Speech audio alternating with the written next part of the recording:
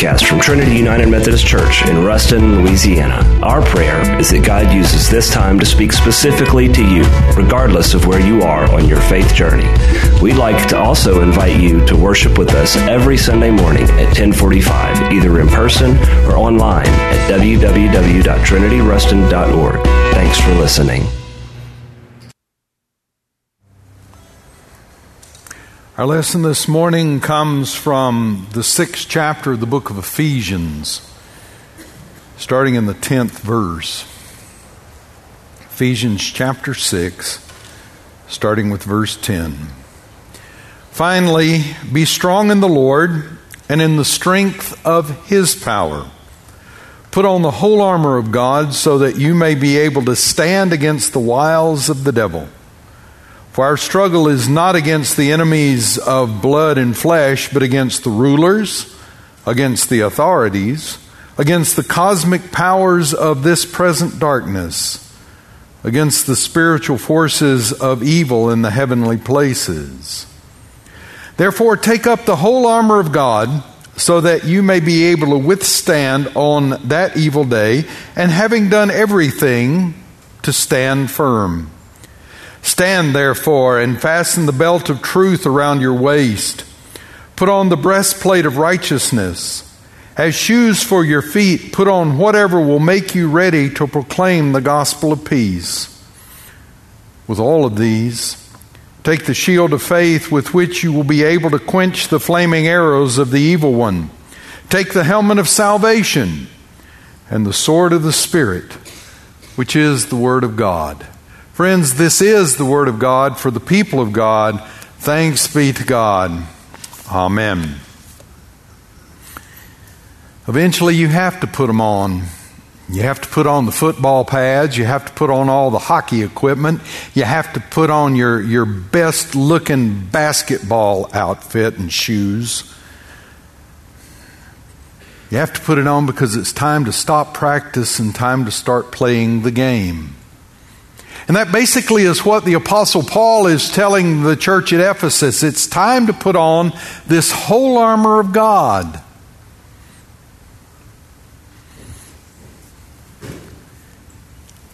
When we hear God, when we are obedient to God, we listen and obey with our feet. Those guys down there, those Tootie Woods, that's what we call them in North Alabama, those Tootie Woods. That's how you hear God. That's how you obey Him. That's how you go where God has commanded you to go and do what God has commanded you to do. And boy, we like that because we are doers. You know, that's how you communicate with someone when you first meet somebody. Hi, Bob. Hi, George. Bob, what do you do? You explain it. George, what do you do? And you explain it. We never talk to each other about our state of being or how it is with our soul. We are doers. Give us a task, let us accomplish it, and we will get it done quickly and efficiently, and everybody will be pleased with what we do. We like it in the church that Paul talks about the Christian faith as a race. He said, I'm not paying attention to who's coming up behind. I'm straining forward to what lies ahead. I'm going to strain to the finish line. Then he writes to Timothy, I finished my race. I've kept the faith. I get the winner's crown. Or the writer of the book of Hebrews, let us run with perseverance the race that is set before us, looking to Jesus, the pioneer and perfecter of our faith. We want to run for God. We want to be active, and we want to be busy, and we want to do. So I'm going to help you be active and busy and do. We're looking for volunteers. Becky needs ushers and greeters. I'm serious. We need ushers and greeters. We started passing the plate in the traditional service. It's time for us to start passing the plate. I've installed cameras on the plates to see if you're a joyful giver. We need greeters. We need ushers. This is a Methodist church. We need Sunday school teachers. Every Methodist church needs a Sunday school teacher. We need vacation Bible school workers. Yes, vacation Bible school's coming up. We skipped 2020. We're going to do it in 2021. Yes, you can run the race of faith while you're trying to stay one step ahead of all the ankle biters. Kyle needs people working in the booths up there to do the cameras and the microphones and all the stuff we do. We need volunteers. Mickey in the choir. Mickey needs volunteers. Mickey's looking for tenors. Anybody want to sing? Everybody wants to sing tenor. Tenor and soprano. Yes, we need volunteers. And the people go, oh boy, I want to do something. I want to be busy. I want to work hard, because if I'm busy and I work hard and I'm active, obviously I'm following Jesus and I'm faithful. Because somewhere God's keeping a list of everything I do and I get points. And then Paul hit us with the whole armor of God. And he said, you need to put on this armor because times are evil. And you need to be ready for these evil times.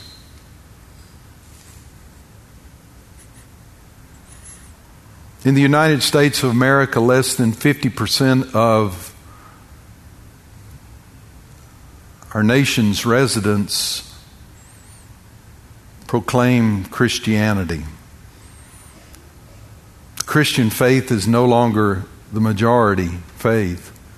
The greatest number of people and the fastest growing demographic of people in the faith world are those that say none. Don't have a faith, don't want a faith. George Barna, who does the church demographics and studies, said that coming out of COVID, we've lost 20%. Not 20% of the people who are on the books, but 20% of the people who are on the pews. Look around and see if that isn't so. At 20%, Barna speculates not coming back. In pristine, bucolic Lincoln Parish, right now, 81% of the people claiming to be Christians are doing something else. 81% of the people claiming to be Christians are not worshiping. They're doing something else. 19% of those claiming Christ are actually in church today. So Paul says, look, there's this reality you're living in, and it's called darkness, and it's called evil. And you don't have to look far to see the darkness and the wickedness and the evil in our world. And what do we do about it? We want to do something about it. We want to get out there and we want to rebuke us some evil. We want to call down fire from heaven on some evil. We want to do a church program that's going to fix evil. That's how we think. If we can just have one more Sunday school class, that's going to fix the evil around us. Paul said, put on the whole armor of God. And then do you know what Paul told us to do? Stand there. Be able to stand against the wiles of the devil. Withstand on the evil day. Stand firm. Stand therefore. Stand. I want to do something. I want to engage in battle. I want to get out there and just call down fire from heaven. Something, Lord. Nope. Stand. Have you tried it? Just standing.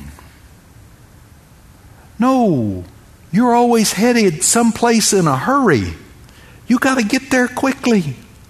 So I'm going to give you a very dangerous homework assignment, which can happen either at Walmart or at Super One.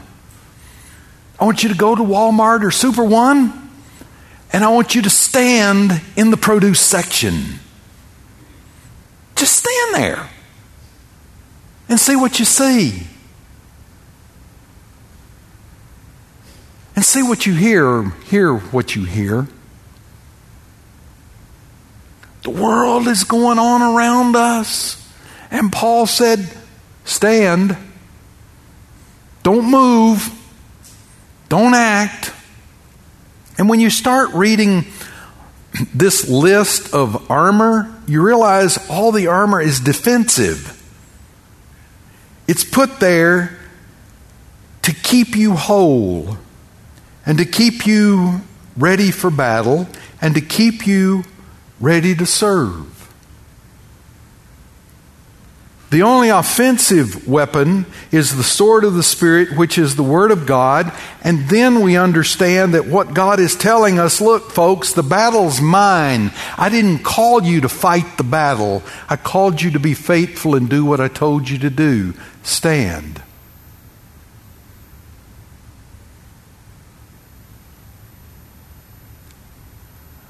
We don't do that very well.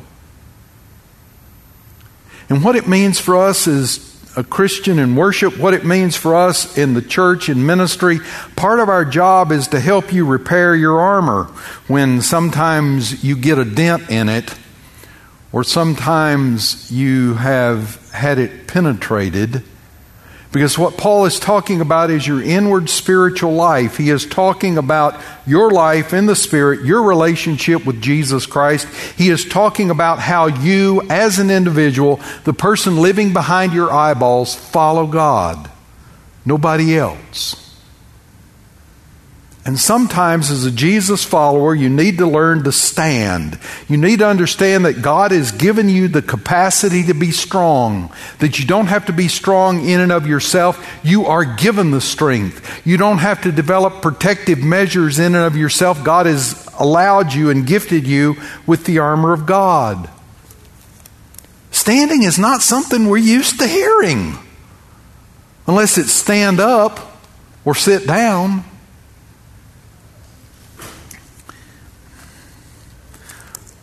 So the other night I was doing the message for Trinity Online, and I was talking about Bartimaeus because I like the question that Jesus asked Bartimaeus. He said, "What do you want me to do for you?" That's a good question. But while I was doing that message, something else popped off the page. This is from the 10th chapter of Mark's Gospel. They came to Jericho. As he and his disciples and a large crowd were leaving Jericho, Bartimaeus, son of Timaeus, a blind beggar, was sitting by the roadside. When he heard it was Jesus of Nazareth, he began to shout out and say, "Jesus, Son of David, have mercy on me." Many sternly ordered him to be quiet, but he cried even more loudly, "Son of David, have mercy on me." Verse 49, Jesus stood still.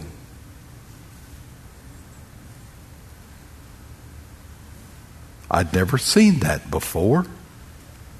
Jesus stood still.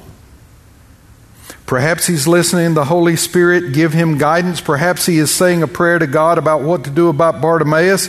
Perhaps he is just so focused on Bartimaeus, he is mindfully in that moment with Bartimaeus. Jesus stood still.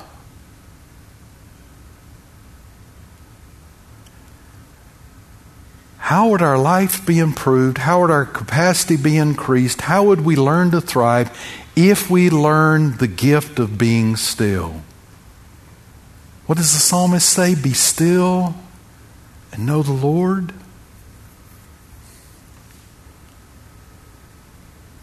Paul's got us all dressed up. We've got our football uniform on. We've got our spiritual warfare armament on. And rather than turning us loose out of the locker room to go get them, God says, stand there. I'll fight the battle. You be faithful and do what I told you to do. There's one other place that stands out to me where Jesus is standing. There are a couple others, but I'll let you find in the book of Acts where Jesus is standing because it's one of the only times that's mentioned. So your assignment as you're standing at Super One or Walmart is to look up the other place in the book of Acts where Jesus is standing. This one's in the book of the Revelation. It's the church at Laodicea. The church at Laodicea is neither hot nor cold, it's lukewarm, according to Jesus. And therefore I counsel you to buy from me gold refined by fire, so you may be rich, and white robes to clothe you, to keep the shame of your nakedness from being seen, and salve to anoint your eyes, so you may see. I reprove and discipline those I love. Be earnest, therefore, and repent. Listen, Jesus said, I'm standing at the door, knocking. If you hear my voice and open the door, I will come in to you and eat with you and you with me. Jesus is standing outside the door of a church, waiting on the church. So this morning, spiritually and physically, we're going to come stand before God as we receive the sacrament of Holy Communion. And there'll be a moment where you're just standing there. Won't be a long moment, but you'll stand. As you're doing that, I want you to be reminded that God has called us to be faithful and obedient. He hasn't called us into battle. He hasn't called us into any kind of Christian warfare. He's told us to put on the armor of God and be ready when He calls. In the meantime, we stand in the presence of one who loved us, who died on our behalf, and who calls us to experience the fullness of being a child of God. Thanks for listening to the Refuge Podcast. To find out more about the Refuge and Trinity, visit us online at www.trinityruston.org.